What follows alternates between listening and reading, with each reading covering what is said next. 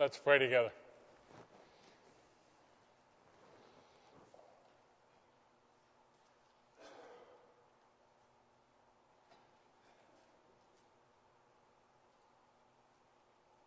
Father, there are a lot of things going on in our world that get our attention. Sometimes they break our heart, and sometimes they fill our eyes with tears. Sometimes the things that happen, Lord, are so precious and beautiful that we can't hardly describe the joy we feel. You're a good God in the midst of a fallen world and a fallen people. You bring encouragement to us and joy to us, and you help us keep our perspective. We thank you, dear God, that you love us so very much. And we thank you that no matter what the situation, no matter where we are, no matter what we experience, you are there. And that you're mightily at work, and you're working in our life and the lives of others. That you use natural events, and you use occurrences in countries, and you use people, and you get them to meld together and blend together that your will might be accomplished. And Father, we're here this morning to say thank you. A lot of times we lose our perspective, Lord. A lot of times we don't appreciate what you're doing in our life, or in the country we live in, or in the world that we're a part of. I pray that we might be able to see and to sense what you're doing. And I thank you, Lord, that you forgive us for our sins. And I thank you for the shed blood of Jesus that accomplishes that atoning death on our behalf. I pray, dear God, as we do every Sunday for our country, and we pray, dear Lord, that your Holy Spirit might grace us with his presence and might move across this country and cause a spiritual renewal to take place. That we might be a blessing to each other, and that we might be a blessing to the world we live in. So we start at the very highest office and work our way down, Lord, asking that your Holy Spirit would bless and move.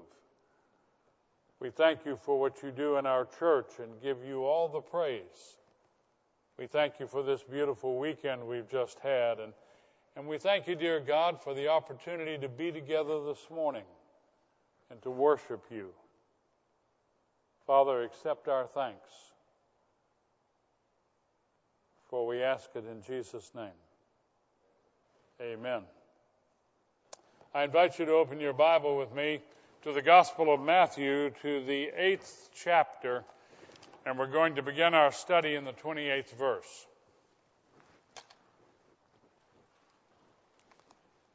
The Gospel of Matthew, the 8th chapter, and if you would, open to the 28th verse and put your finger on that verse.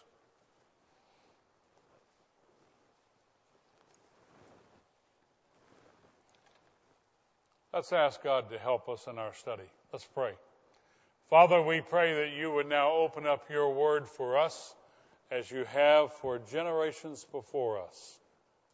We pray, dear God, that we might understand and that we might remember the things we learn and that we might take them back out into our daily life to influence the way we live and the way we talk about you and the world we live in. So I ask your blessing, Father, on the reading and the preaching of your word. In Jesus' name, amen.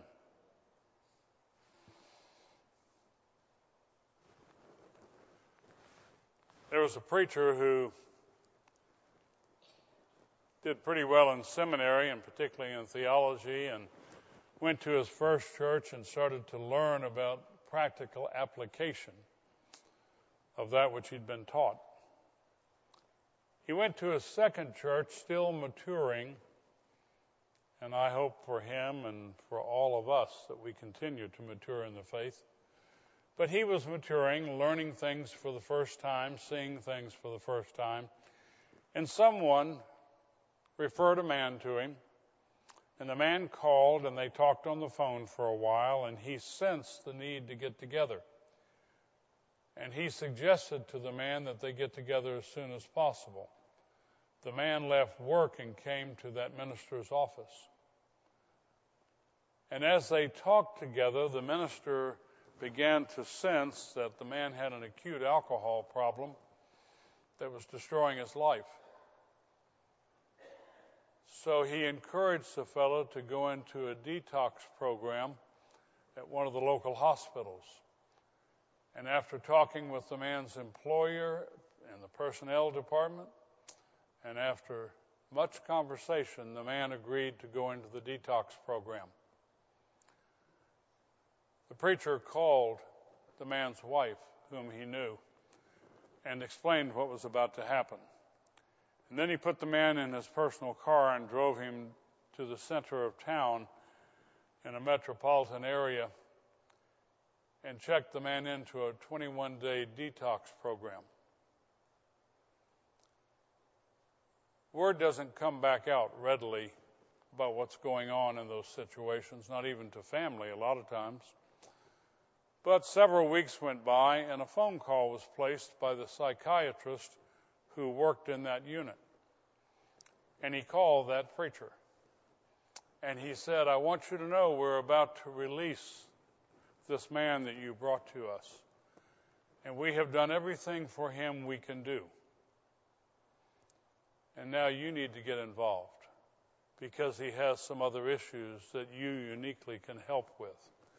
I don't think that psychiatrist knew how inexperienced that preacher was and what he was about to suggest. The man began to meet with the preacher on a weekly basis. By the grace of God, they met in a small park for lunch, sitting outside at a bench and a table. They met every Thursday for 5 or 6 Thursdays. As they met together and as Scripture was opened and they discussed Scripture, the minister became convinced that what he had read about in the Bible and learned about in theology classes was sitting across the table from him, that the man was demon-possessed.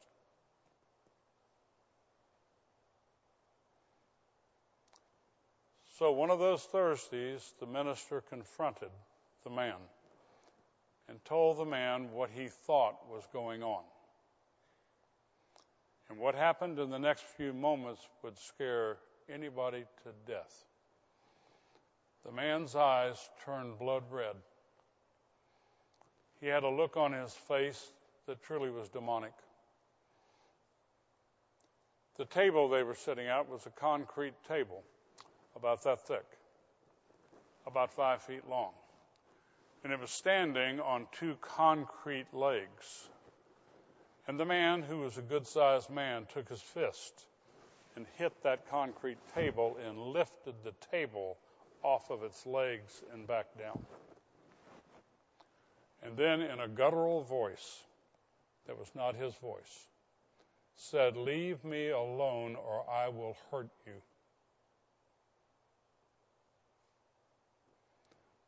Need I tell you that was the end of that conversation?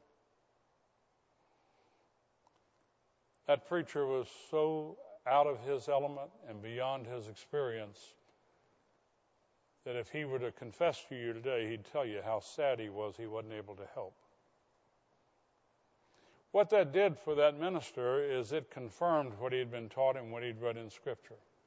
There's no place in the Bible that says at the end of the New Testament era that demons ceased to exist. In fact, just the opposite. They are eternal, just like people. What I'd like to do is I'd like us to take a glimpse into the demonic world, because I think it's important to be able to understand what's going on around us. I've chosen a passage from the Gospel of Matthew, from the 8th chapter, and I'd like you to follow along as I read, starting with the 28th verse. And my friends, remember, this is God who is speaking to us.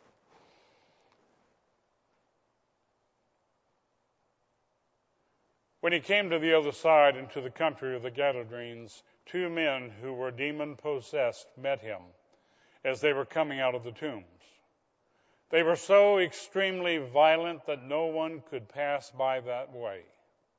And they cried out, saying, "What business do we have with each other, Son of God, have you come here to torment us before the time?" Now there was a herd of many swine feeding at a distance from them. The demons began to entreat him, saying, "If you're going to cast us out, send us into the herd of swine." And he said to them, "Go." And they came out and went into the swine, and the whole herd rushed down the steep bank into the sea and perished in the waters. The herdsmen ran away and went to the city and reported everything, including what had happened to the demoniacs. And behold, the whole city came out to meet Jesus. And when they saw him, they implored him to leave the region.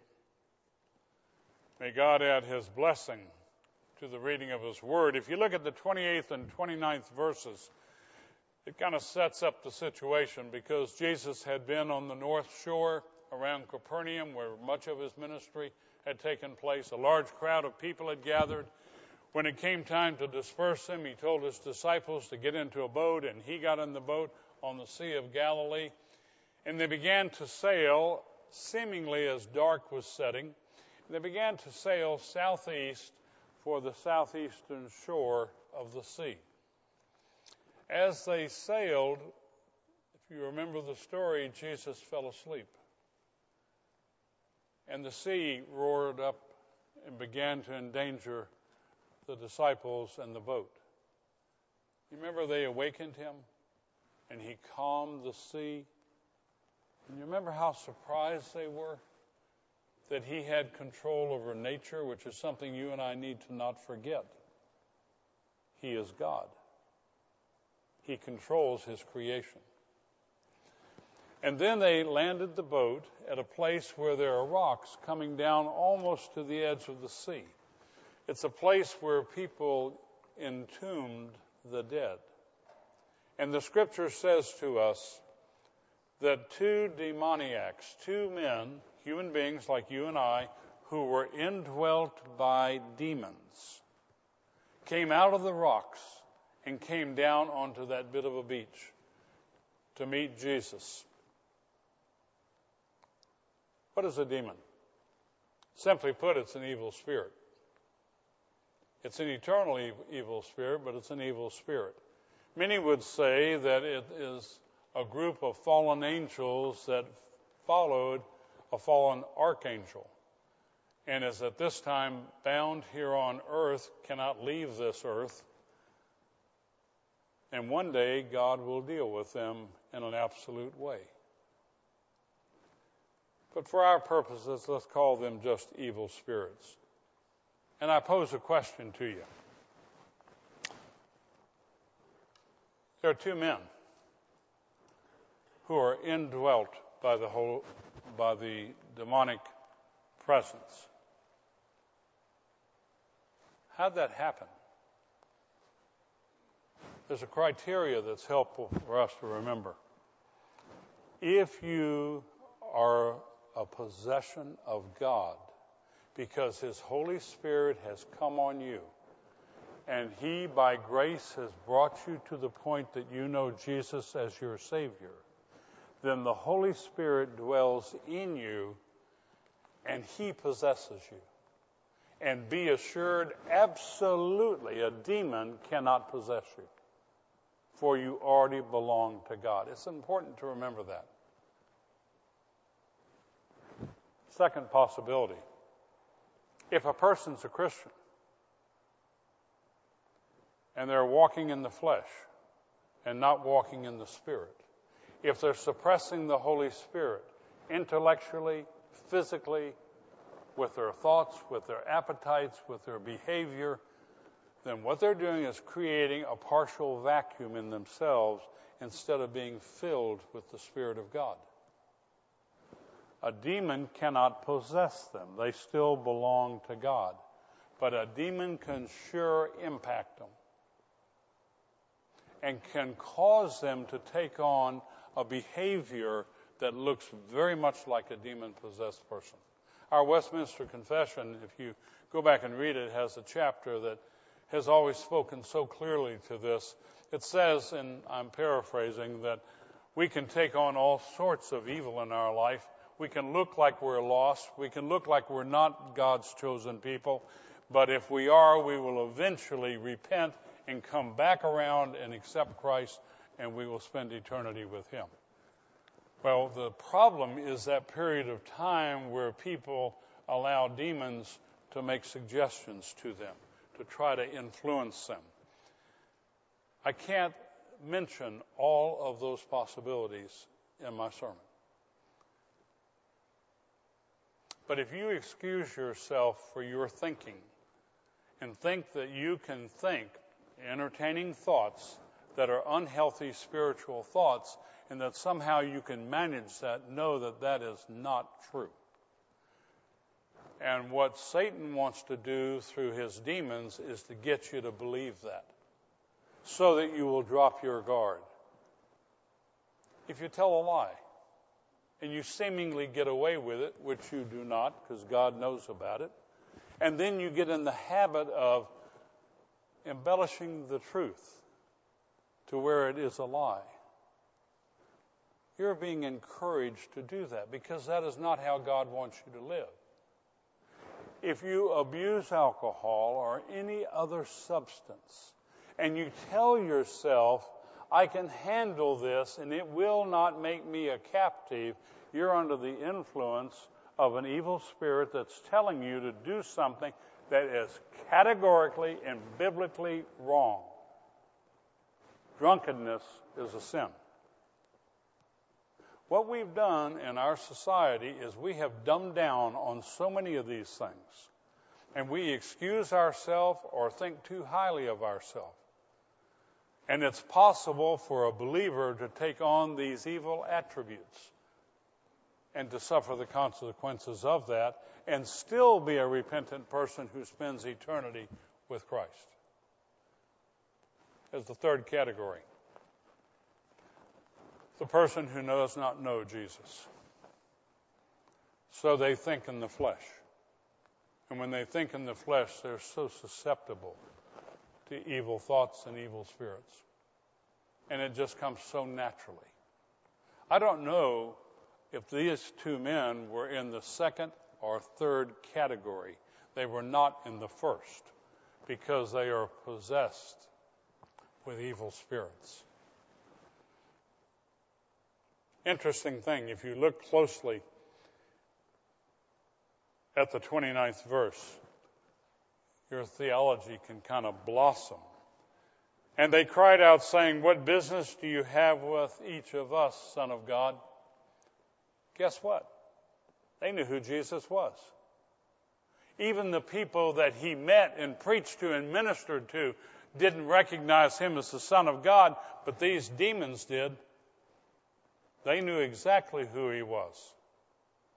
And they go on to say, did you come to torment us? Suddenly you start to realize he has authority over them. He has power over them. So don't ever think that as crafty and powerful as demons are, that in any way Jesus doesn't have authority over them, because he does. And those demons knew they were in a confrontation they could not win. And if you look carefully at the end of 29, it says, you come here to torment us before the time. They even know what's coming in the future. They know that when Jesus comes the second time, he's going to deal with the evil spirits, and he's going to cast them into the pit, and they are going to be captives in torment for eternity, and these demons understand that completely. It's an interesting thing to me that while Satan and demons certainly know that they're going to lose this battle, they certainly fight like they're going to win it, don't they? They're relentless. If you look at verses 30 through 32, you'll see the goal that the demonic forces have in mind. If you go back to 28, one thing is that these men who are demon-possessed are so violent that people are afraid to walk along the coastline because they're afraid they'll come out and attack them. That's part of their strategy. That is part of their goal, to put fear into the lives of other people. If you look on a bit more, they see swine. Mark tells us there are 2,000 of those pigs. And they see him in a distance. And what do they say? They say to Jesus, if you are going to cast us out, Jesus hasn't said that, but they perceived that. And they say, if you're going to cast us out of these men, cast us into those swine. And Jesus says, you're cast out. Hear the authority, hear the power. He has complete control over the situation. I can't imagine what it would have been like to be one of the apostles watching all this unfold and being able to start seeing the power of the Lord Jesus Christ and realizing who he really was. Why did he cast them into the swine? He knew what was going to happen. The moment the demons were in the swine, they turned that whole herd of swine and they started running toward a cliff and went off into the water of the Sea of Galilee and drowned. The demons didn't drown. The swine drowned. When a demon comes on a person, he is attacking God and God's creation. And his intention is to destroy God's creation. So what he's wanting to do is, in this case, destroy the swine. In a human sense, to destroy people. But he doesn't get destroyed in that transaction. You and I have watched Benghazi. Folks, there's nothing normal or natural about what happened in Benghazi. Evil was at work. The planning and the execution was absolutely evil. We see riots used to be just in other countries like Egypt, like Syria. We see some of those riots in our own streets. In our lifetime, starting back in Watts in the 60s and in Florida during the Republican nomination and convention. And we've had riots in our streets where people are doing unthinkable things. You know the tragedy of the Watts riots? The people burned their own stores and their own homes. They never got out of their own community. A thinking person wouldn't do that. But a person under the influence of evil would do that because it makes no human sense. And if you stop and look at what's going on in our world where people are responding violently like these two men, you see evil at work. And the purpose of the evil is to destroy God's creation. And it's happening all around us. There's another very real possibility, and it works its way out in the passage. By taking those swine over the cliff and having them drown themselves, what they were also doing was trying to alienate the owners of the swine from Jesus. Think through that a moment. Clever, evil spirits doing all sorts of things with multiple agendas, all focused on trying to hurt God and destroy his creation. If you look at 33 through 34, you'll see the response to this demonic force. The herdsmen went back into the town, and they told the owners of the swine and others in the town what had happened. And they gave two reports according to Scripture. On the one hand, they said the swine all jumped into the Sea of Galilee and drowned. On the other hand, they also say, but the demons who were in the two men have been cast out, meaning those two men are now healthy people again. Scripture says not just the owners of the swine, but everybody in the city came rushing out. Did they come rushing out to see the two men that have now been healed and to give praise to God for the healing? You know what they did? They came out and said, Jesus, we want you to get out of our country. Have you heard that in our country? God, we want you to get out of the United States of America.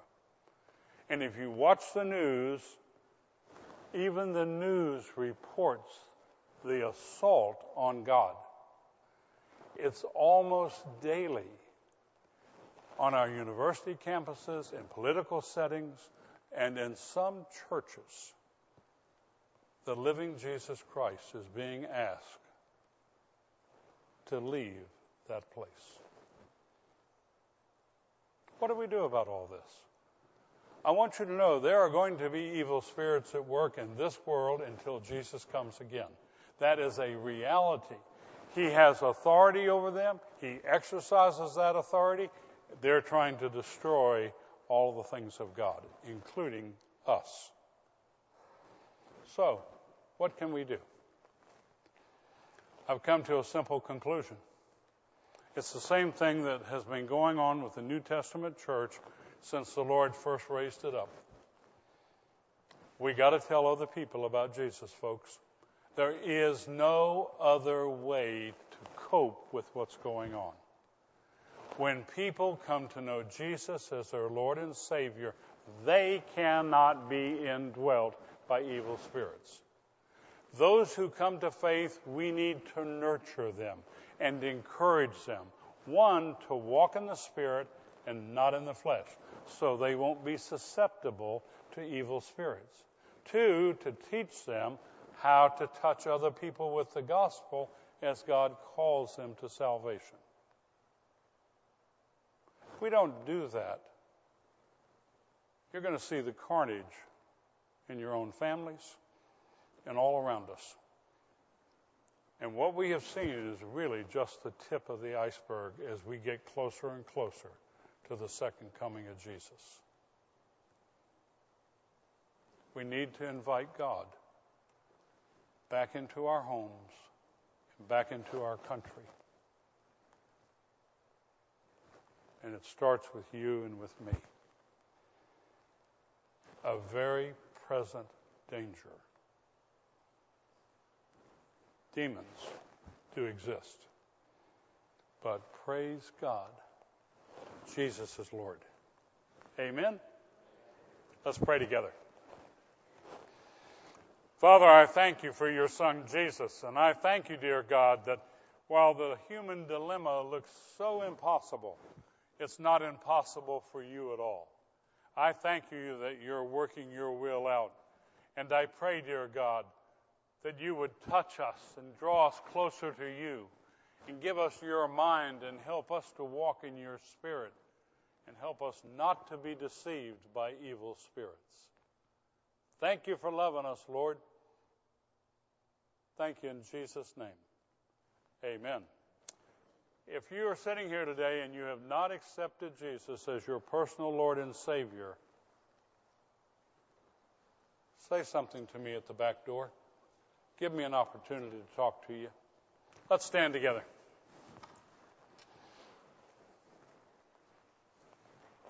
You know, I had intended to bring you over here and put my arm around you and pray for you, but you're getting ready to play the piano. You're suggesting I come over there. I saw that.